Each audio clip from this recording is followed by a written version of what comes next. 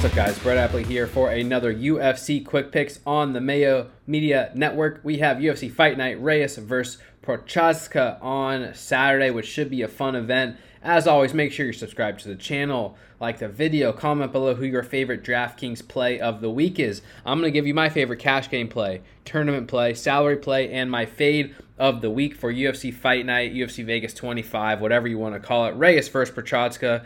But there's not just my content here on the Mayo Media Network. We got the Dogger Pass podcast. We got Mad Labs, MMA main event breakdown, plus content for all these other sports as well. Golf, NHL, soccer, you know the drill.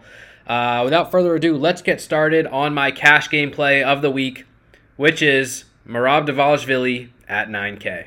All right, we're working with Merab Dvalishvili at 9K for my cash game play of the week. He is minus 260 as a favorite against Cody Stamann this weekend. Look, Merab is one of the best DraftKings scorers in the sport. He is an absolutely elite volume wrestler. He averages 7.71 takedowns per 15 minutes at a 43% accuracy. So he's attempting more than 15 takedowns per fight, which is just an incredible metric. And in his victories, he's landed 5, 12, 13, and 2 takedowns. And, you know, we know how well grapplers score on DraftKings, because not only do they get the points for the takedowns, they get control points, significant strikes, and non-significant strikes as well. Let me read you off the scores in Merab's victories. He's put up 129, 124, 136, 148, and 74 points. At 9K, I mean, in cash games, you're probably looking for 80 to 90 points. Obviously, you want more, but he has a very, very safe floor in a win and just has tremendous, tremendous upside. And even in his 2 losses, he's put up 99 and 73 points. This guy's absolutely incredible. I do think this fight is going to be a little bit tougher for him in the sense that he's not going to be able to take down and hold down Stamann easily. Stamann's probably going to scramble back to his feet. But Stamann has been taken down by 6 of his 8 opponents. And, Merab is coming off a win against John Dodson in which he only landed 2 takedowns. Dang, only 2 takedowns. He attempted 20 takedowns. So he's going to go out there. He's going to try and wrestle at a high rate. He has elite cardio, never stops working. And in a victory, I expect at least a few takedowns from Merab, if not more. This fight could be a boring decision, and Merab could land 6, 7, 8 takedowns in a win. He's going to rack up a handful of significant strikes as well, some control time as well, non-significant strikes as well. And as a minus 260 favorite at 9K, I think you need to pay up for him in cash games. The fighters at the very top of the board here are not as safe. Grappling is safe. So Merab, 9K is going to be my cash game play of the week. Moving on to my tournament play, I'm going to target the main event here. Prochazka versus Reyes is our main event. Prochazka is 8.3K. Reyes is 7.9K. Prochazka is the favorite at minus 135. Reyes plus 115. And I'm going to lean with Dominick Reyes here, which it's not a super confident lean by any stretch. This is a light heavyweight division. The fight is very likely to end inside the distance at minus 370. Reyes is coming out off a knockout loss. I think Prochazka has potential to knock him out once again on Saturday. So both fighters are very strong plays. I think you need exposure to this fight in tournaments, which is obvious. I like Reyes in this spot. I think he's a little bit undervalued. Because he's coming off 2 losses in a row. One was a close decision against John Jones, and the other was a knockout loss against the now champion, Jan Blachowicz. But when I look into Prochazka's game, he's a very skilled boxer offensively, crafty, technical, dangerous, long. He packs power. But he typically wins by knockout early in fights, and I really don't have confidence that he can beat Reyes over 25 minutes.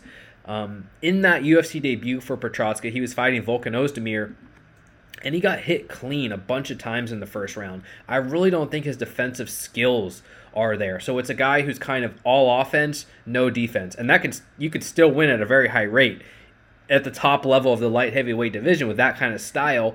But I think Reyes is a bit more defensively sound, and Reyes packs a bunch of power as well. And he has a kicking game, which I think can contend with Prochazka's boxing game. Reyes lands 4.53 significant strikes per minute.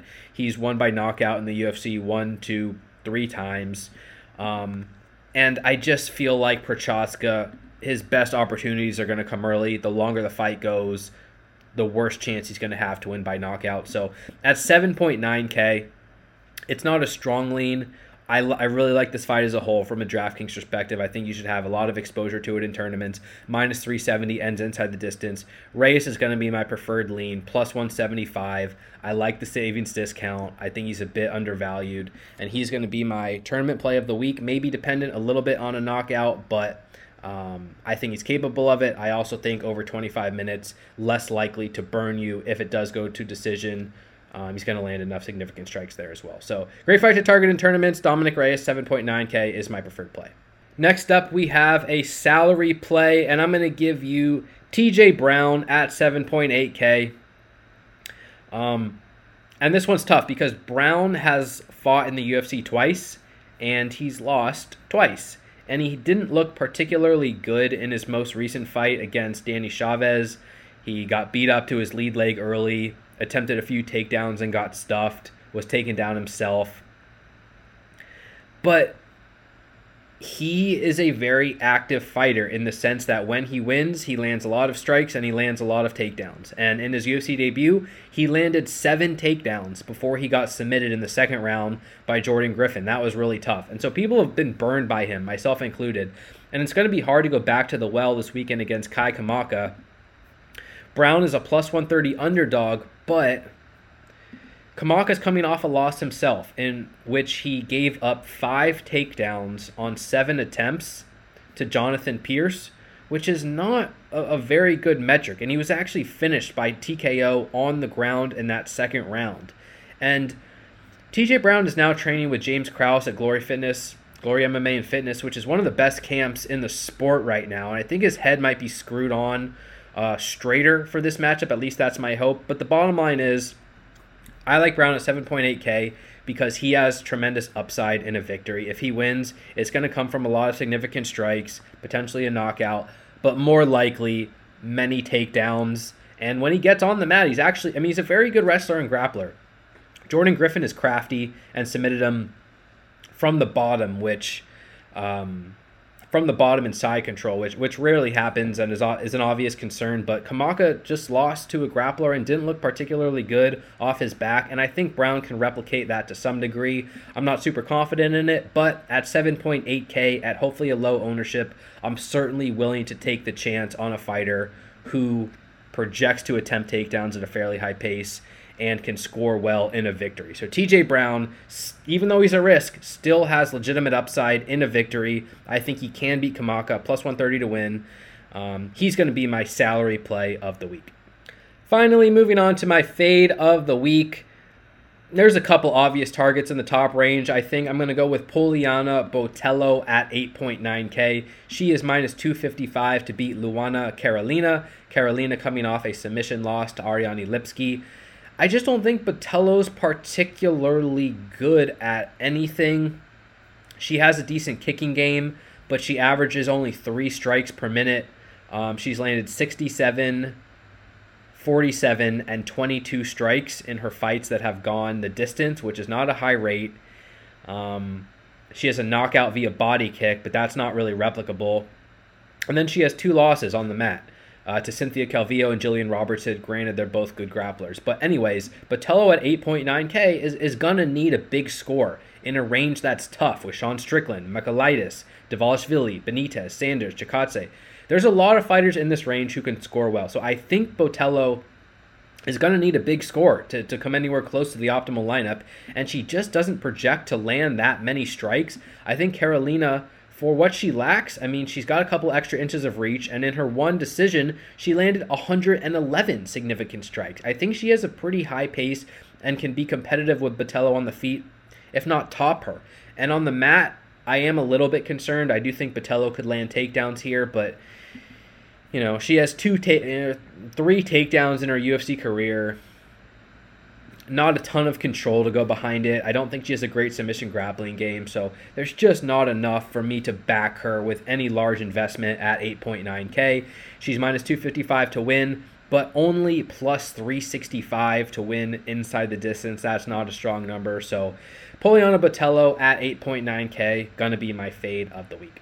All right, guys, that does it for another UFC Quick Picks. Thank you so much for the support. Thank you for watching. DailyFanMMA.com for all your DraftKings breakdowns needs. Got the full article up on the site already. Got all the projections, ownerships across the board, across all sites. Rankings, premium podcast is live as well. Everything you could possibly want. DailyFanMMA.com. You can also follow me on Twitter, @BrettApley, @T_P. Other than that, thanks again. Best of luck in your contest this week, guys. Stay safe. I'll talk to you soon. Peace.